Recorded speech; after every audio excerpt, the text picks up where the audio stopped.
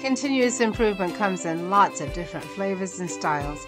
I'm Bella Engelbach, and I'm inviting you to journey with me to the edges of lean.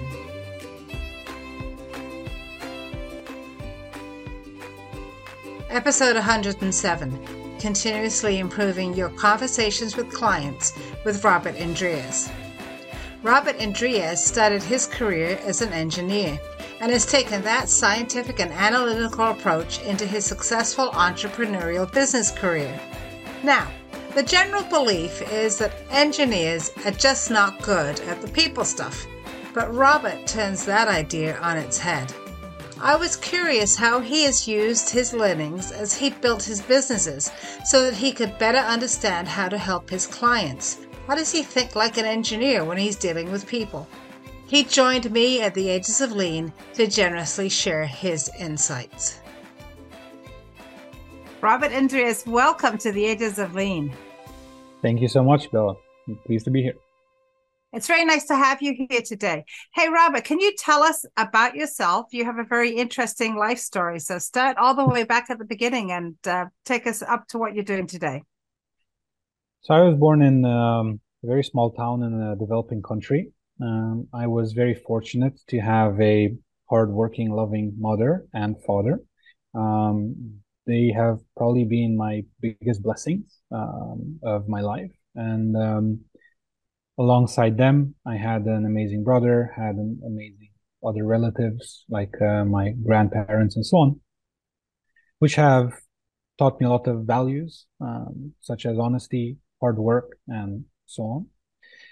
As such, I was allowed to express my desires, and at a young age, at 10 years old, I picked up a book that was called The Evolution of Technology, and I really loved it.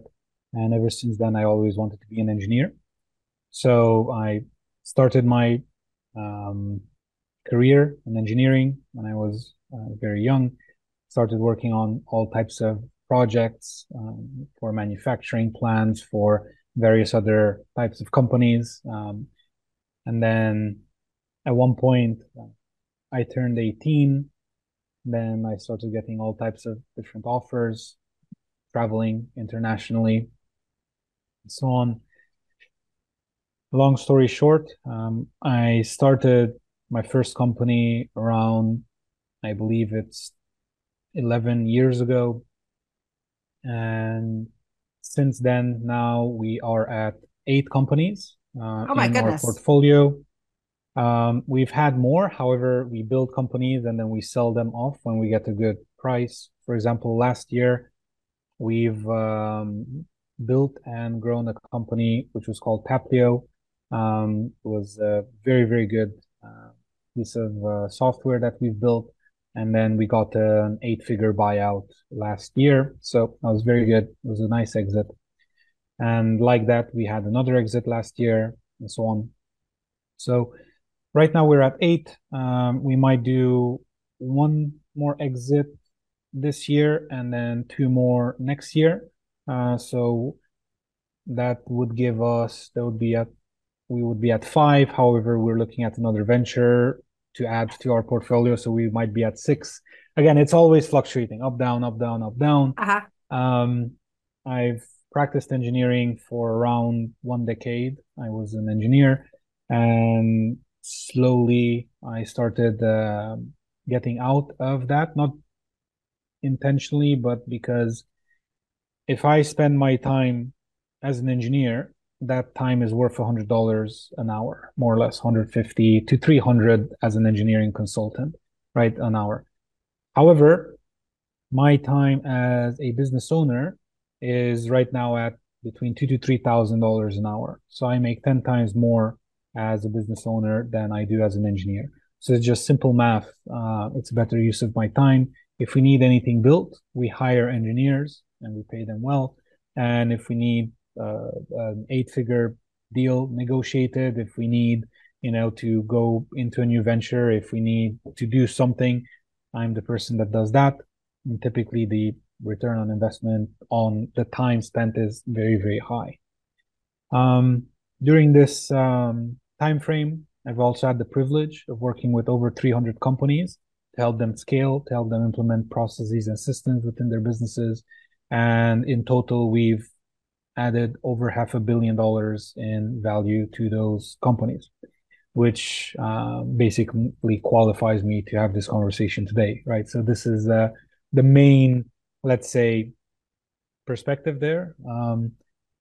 I always look at the gurus online and realize after speaking to many of them that they talk a big game, but they haven't built their own eight-figure empires or whatever. They just teach you how to do things, but they've never done it actually themselves. And so I never wanted to be that guy. I always said I'm going to build my businesses first, or my success, my accolades first, and then I can teach others how to do the same thing. I'm not going to talk from books. I'm going to talk from, in this case, this is what works. In this other case, this is what works, right? And so I have thousands and thousands of data points at this point of what actually works in business. Hence why I'm having conversations like this one and, with businesses all around the world. So it's fascinating to me how many people start out in engineering and then, move into something else. Would you say that as you have done that, and I'm listening to the things that you're saying about what you've learned, that you've maintained some engineering frame of mind there? Do you feel like you still think like an engineer? Very much so. Yeah. Yeah. I see everything like a circuit board. Everything in my life is a circuit board, right? So I see voltages, I see optimization, I see resistances, I see everything there as how things work. It's just, for me, everything is a circuit board. If this, then that, if this, then that, and so on. It's just everything's is ones and zeros to a very large extent. I still code. No one knows this, but when I have some free time, I pick a project and I work on it for a little while, and I keep up with my engineering, let's say, skill set. So I'm much less competent than the people we employ because they do this all the time and they've been doing it for 15 years nonstop. I've done it as a hobby for the last 5 years, so you can't compete. Just time and effort. But you still enjoy it. It's something I love it. You love it. It's like my favorite part of business. That's good. So, but Robert, when we're talking about business, right, there's this additional factor, which of course is the people. And people don't always behave with logic. They're not always sort of the ones and zeros. They're not binary. So what have you learned as you moved from engineering into becoming a business owner and a business leader? So people are dynamic, but in their way of being dynamic, they are predictable. Every single person is predictable based on their personality and based on their background, based on how they act, and so on and so forth. The people that aren't predictable are the people that have mental issues, narcissists or psychopaths, and so on and so forth. So those aren't predictable because they don't function under normal human guidelines, right? Whereas a normal human would consider something unsayable or undoable, unthinkable, right? A narcissist or someone that's a psychopath would just disregard that. There's many movies on the subject, right? Like people can look at that. However, everyone else is very predictable in what they will say, what they will do, how they will act, how they will react to something that you do. And so that's one. And then two is sorry.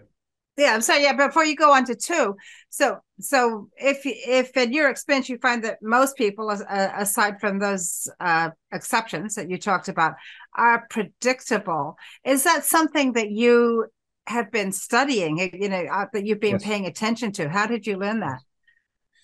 Yeah. So let me just finish number two, and then I'll get back to your question. Great. So because they relate to one another.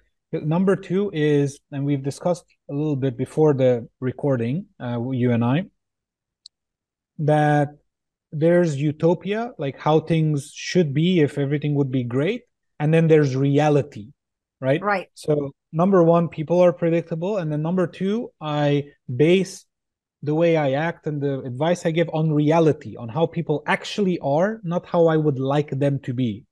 So not on my expectation of how they are, but how they actually are. Okay.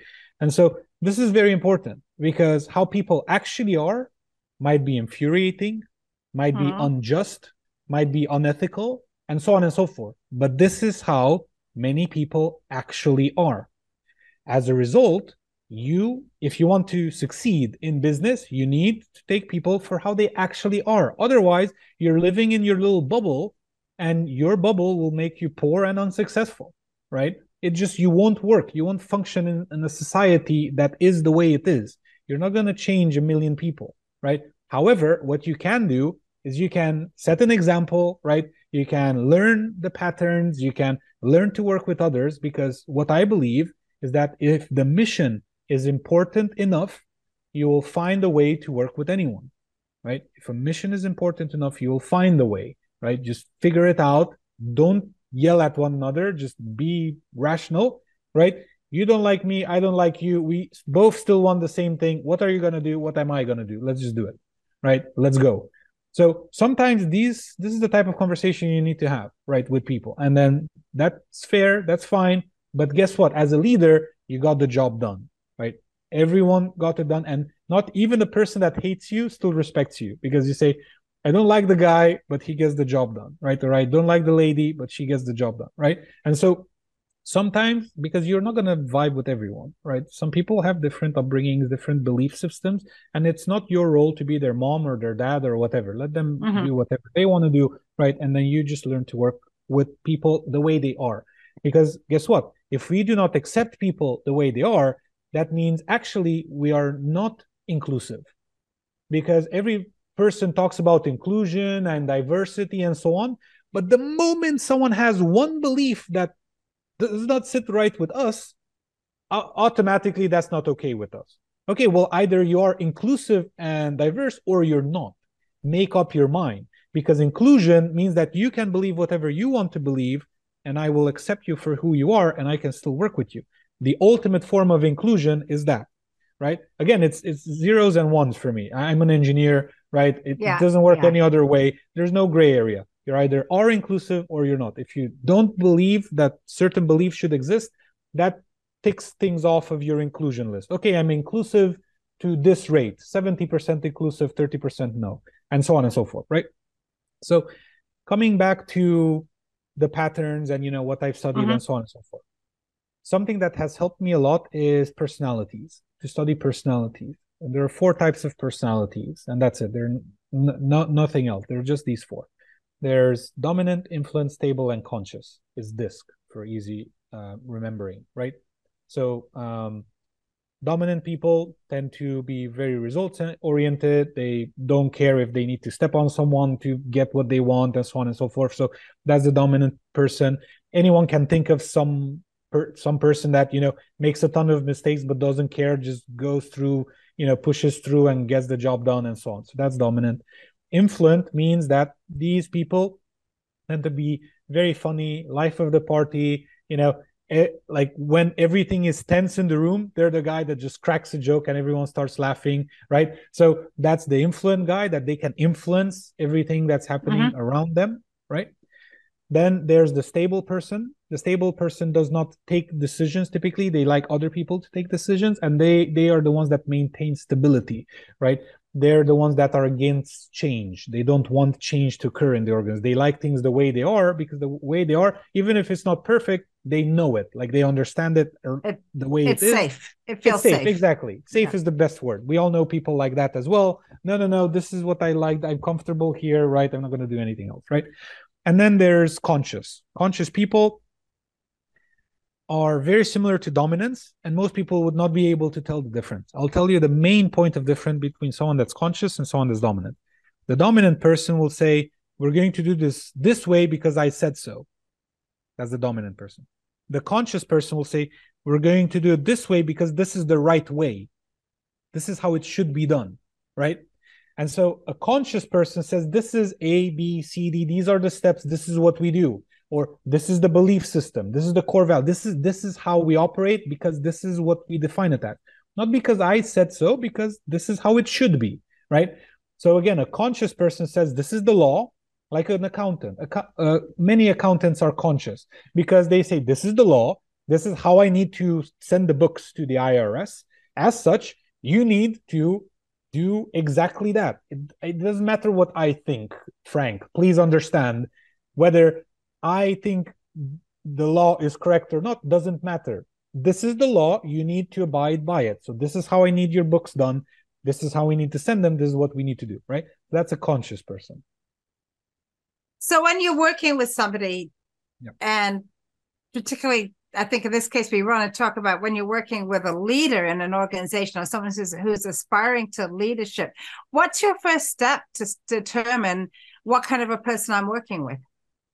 Language is the best form, typically. So all of us have two types of being. One is our adaptive self, which everyone sees, and one is our natural self, right?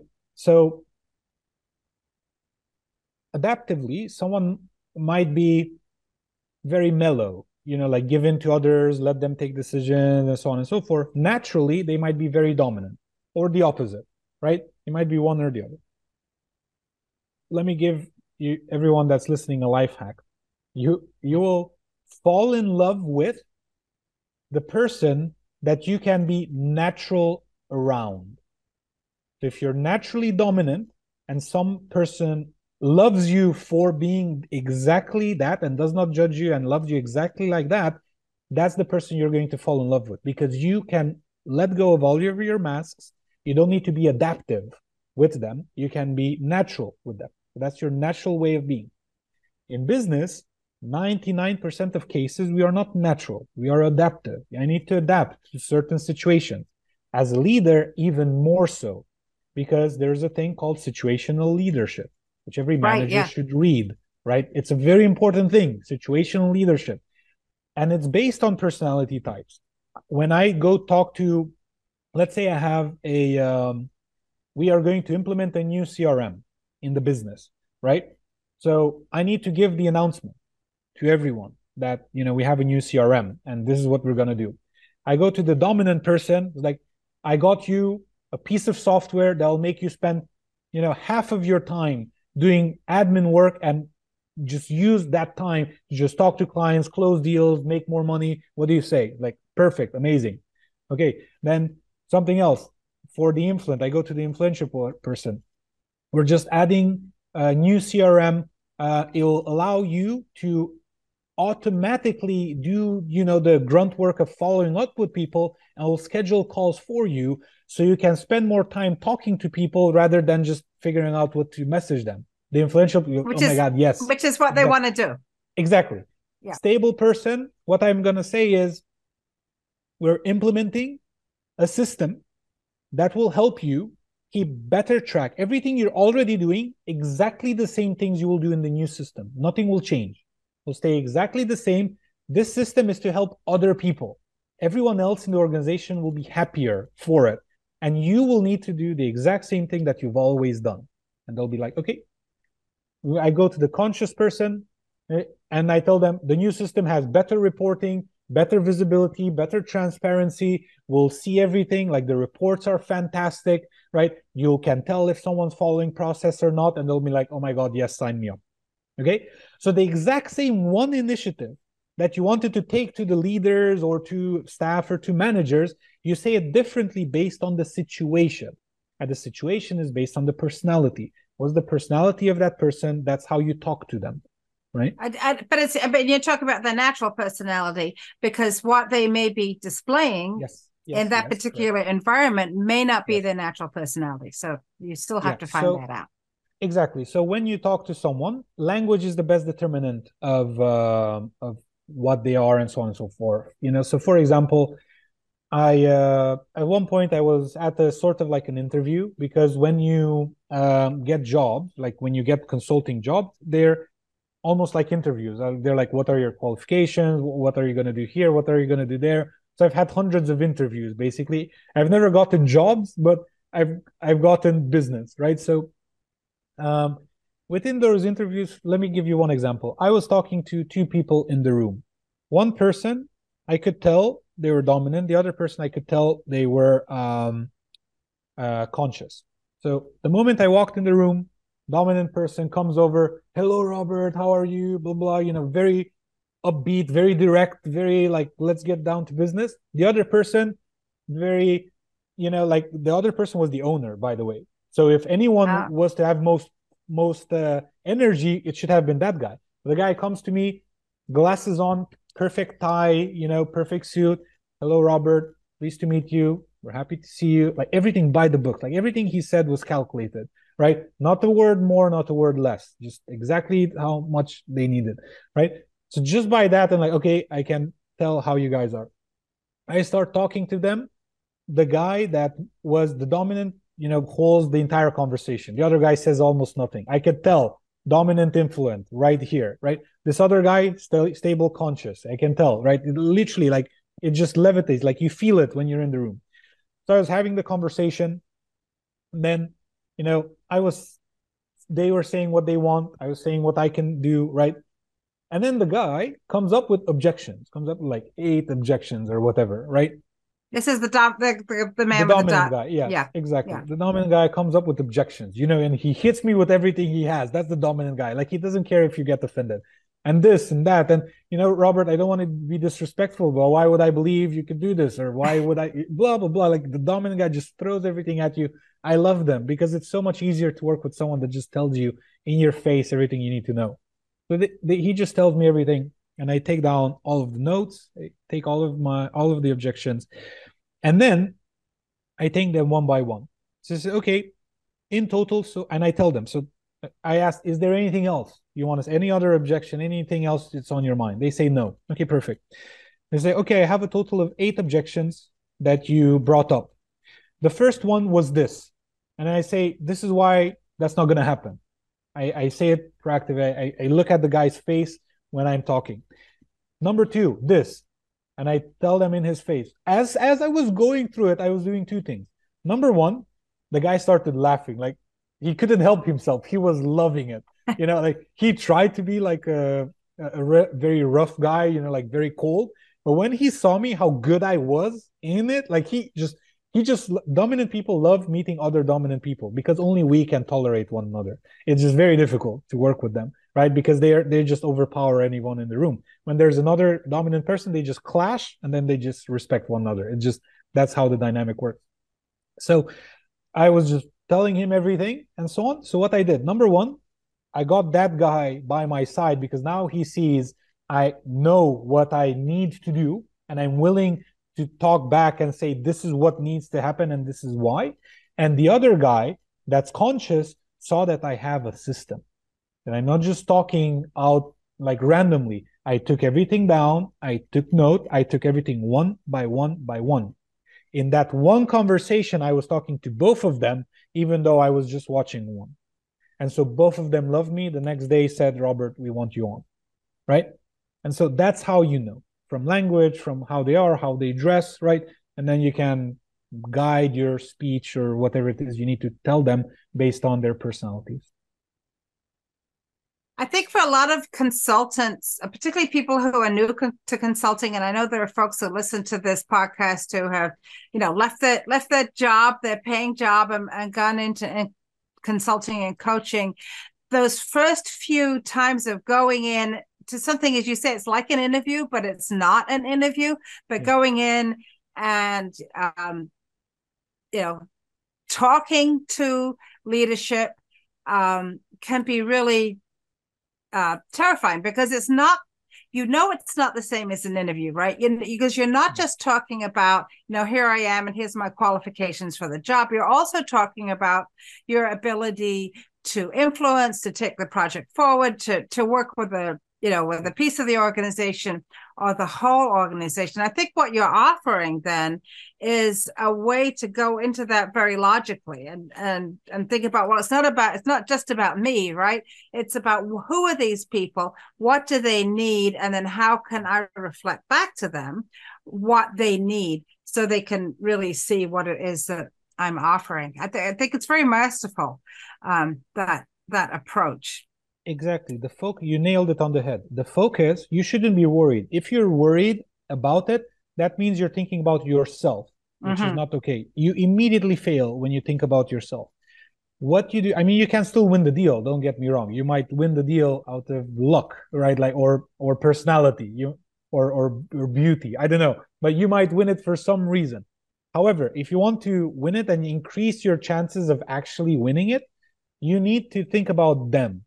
Always them. You think about them. So what I do is I started a few years ago, I think it was maybe 5-6 years ago, I started a 2-session onboarding sequence.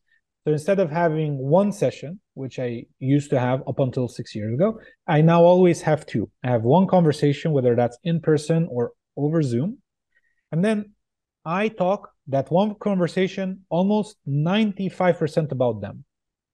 What are your goals? What's your current context? What are your challenges? What do you expect as solutions? What's the dynamic in the team? Who will we be working with? How do you expect this to work? Blah, blah, blah, blah, blah.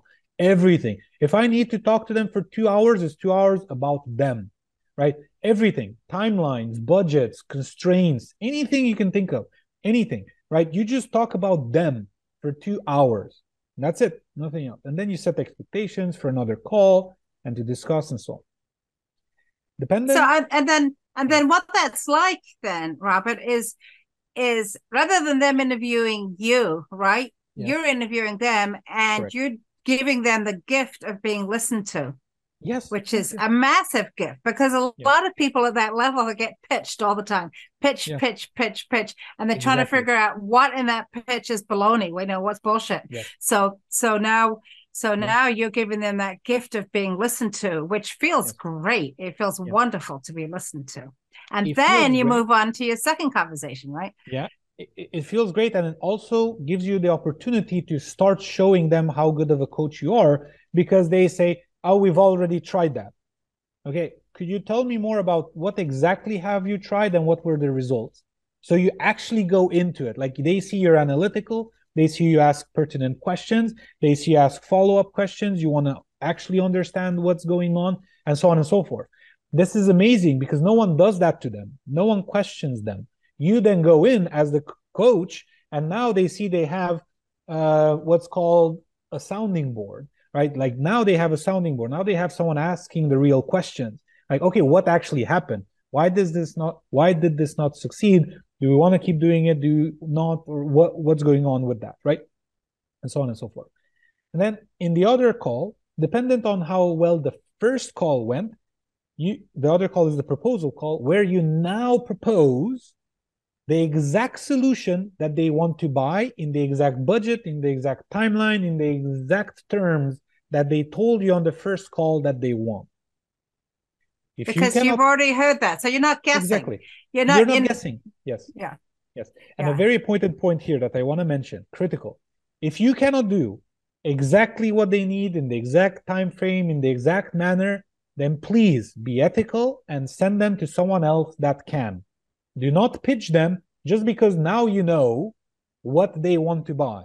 If you cannot provide what they want to buy, do not try to sell it, because you will lose credibility and it's just not good business, right?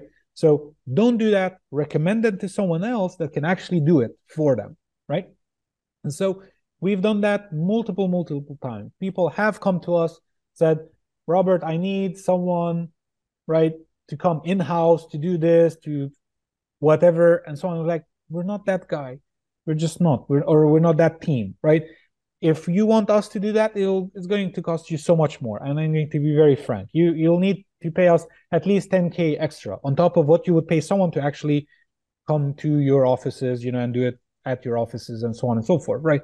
Because for us, you would have to pay extra accommodation, transportation, food, and so on and so forth. But obviously, you would need to pay, right? And we would add that to the bill.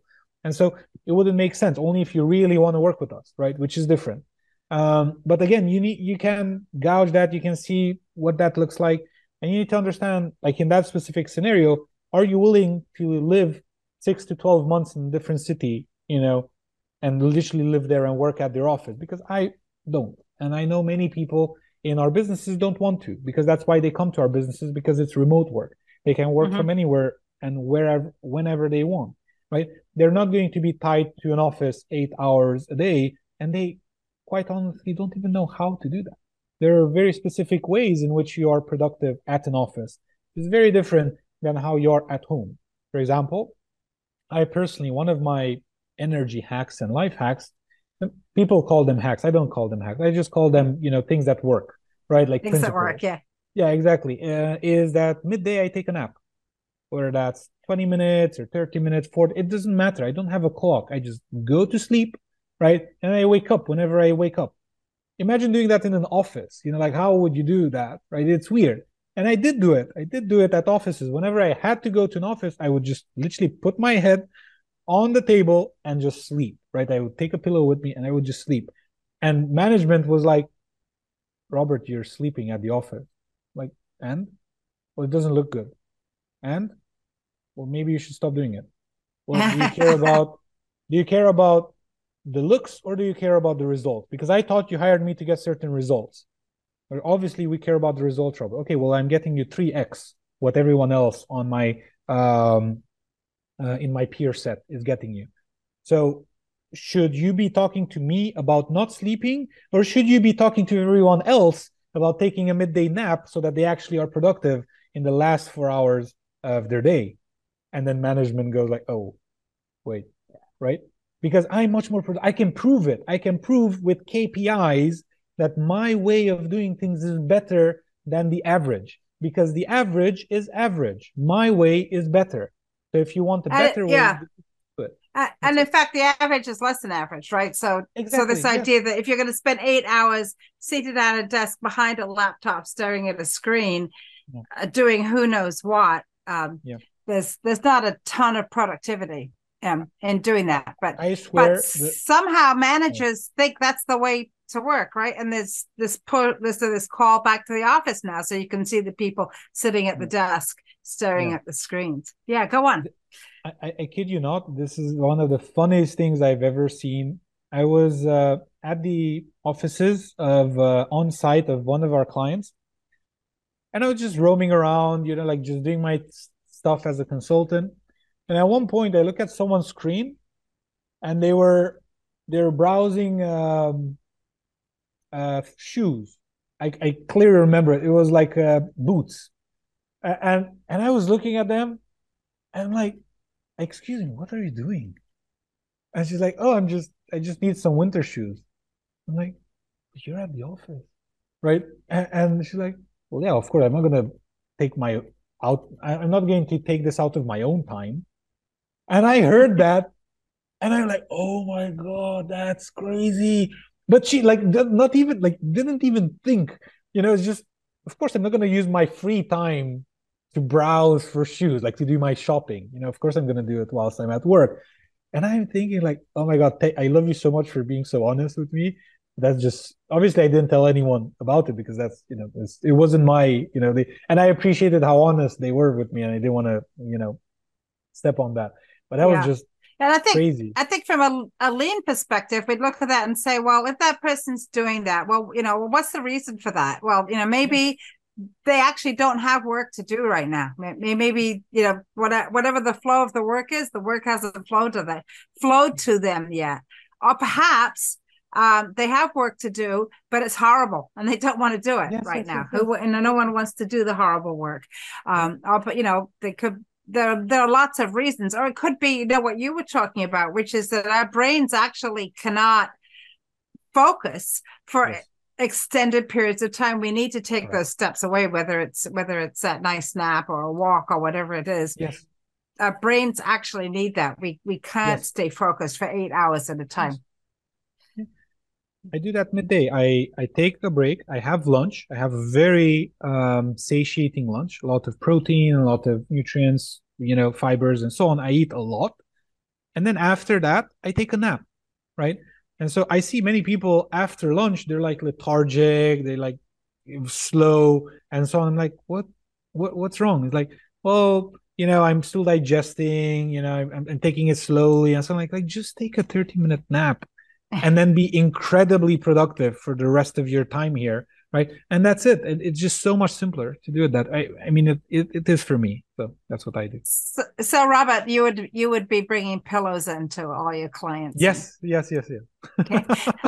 Let everybody take a nap. Yeah. I think that's great. I think there's particularly when we're talking about so-called knowledge work, it's very difficult for people to do that hour after hour. We just don't operate. We're not designed to do that kind of work. We're not built for that. We are designed to constantly think when we're awake, but not at the same level of intensity, right? So when you want to do amazing creative work, you need to go into flow. And when you're in flow, you use your neurons like crazy. Like everything's like you're just making connections, being creative, using your imagination, working. And at one point you need a break. You flexed the muscle of the brain. Now you take a break, right?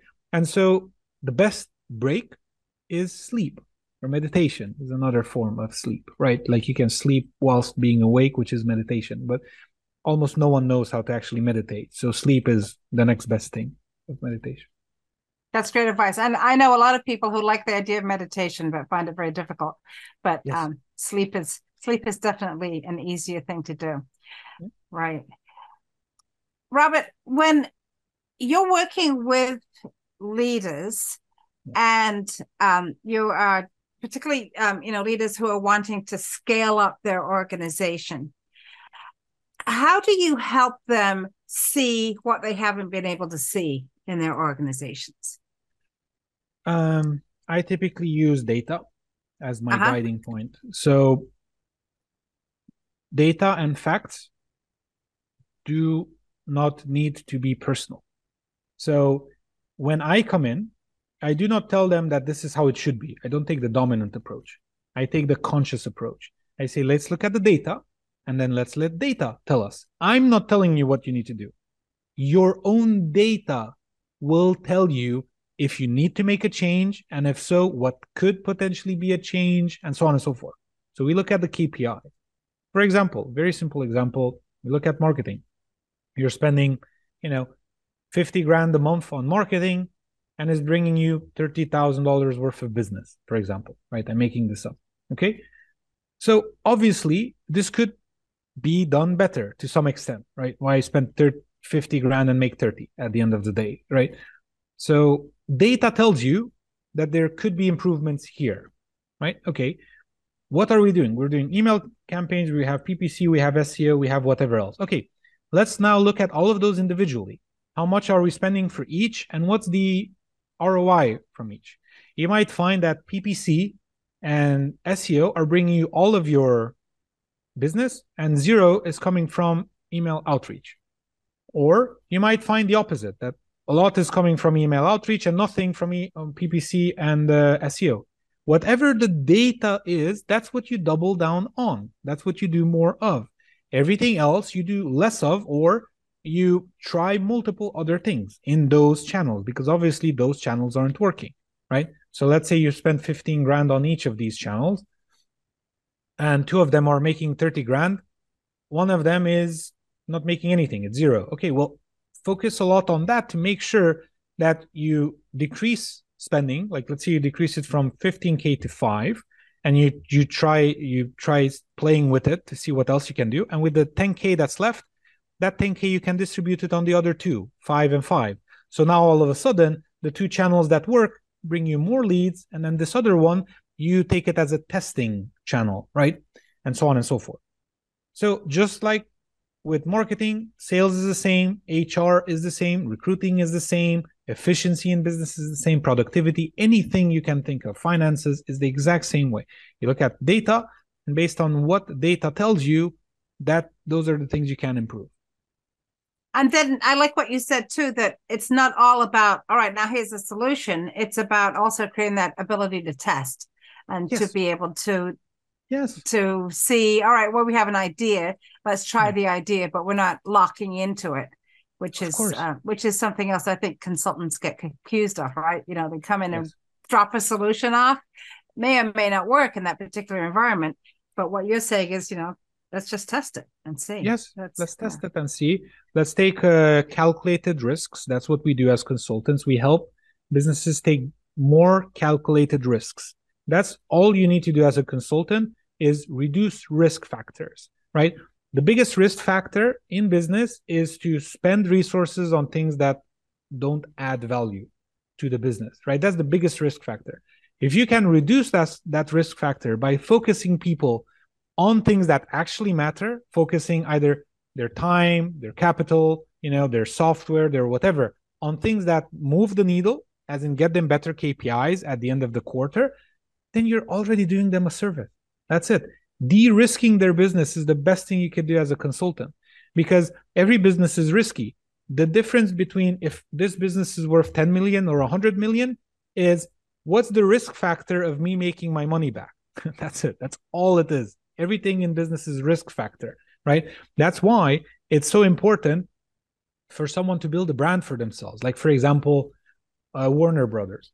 Let's say if Warner Brothers, for some reason, has a horrible year, or decade, right? And they go down, they would still be incredibly valuable because they have 150 years of branding behind them. Anyone buying that, would literally have the risk factor significantly reduced if they want to go into the what's it called, entertainment industry, entertainment, right? yeah. Because all of a sudden you don't have a new brand that no one heard of. You have Warner Brothers freaking international, like you have a brand that you attach your product to, and everyone wants Warner Brothers to come back, right? Like everyone that's our age, we're like, oh, Warner Brothers used to make such cool movies, they got sloppy, but in the back of your mind, you're like, I wish Warner Brothers would restart making great movies, right? Like they used to do before. And current management is not doing that. They're taking it to the ground. Someone else buys the company. They put in new management. They then come out with, I don't know, something amazing, like Soul or, whatever, Brave or Moana or I don't know, something like cool. And then all of a sudden, like, oh, wow, amazing. Like they're back, they're and so back. On. Yeah. So that's the biggest value add you can add to businesses, to de-risk investment. And build the brand. Yeah. Robert, you have a really interesting website. Can you tell us about your website? I never wanted to be public facing because it's very dangerous to be public facing. Everyone now knows about you, knows what you do, who you are, and so on and so forth. I've always loved to be the brains behind the operation. I never wanted to be public. All of my businesses have public facing CEOs, right? Whether they're women leaders or men leaders, doesn't matter, right? As long as they have what it takes, to lead the company forward and be the face of the brand. So I'm the face of a very small percentage of our companies, and then we have other people. The only reason why I went into the public limelight, and I created the website for myself, and we're on podcasts now, like I've been invited to dozens of podcasts and so on, and we're writing books and everything, is because at one point you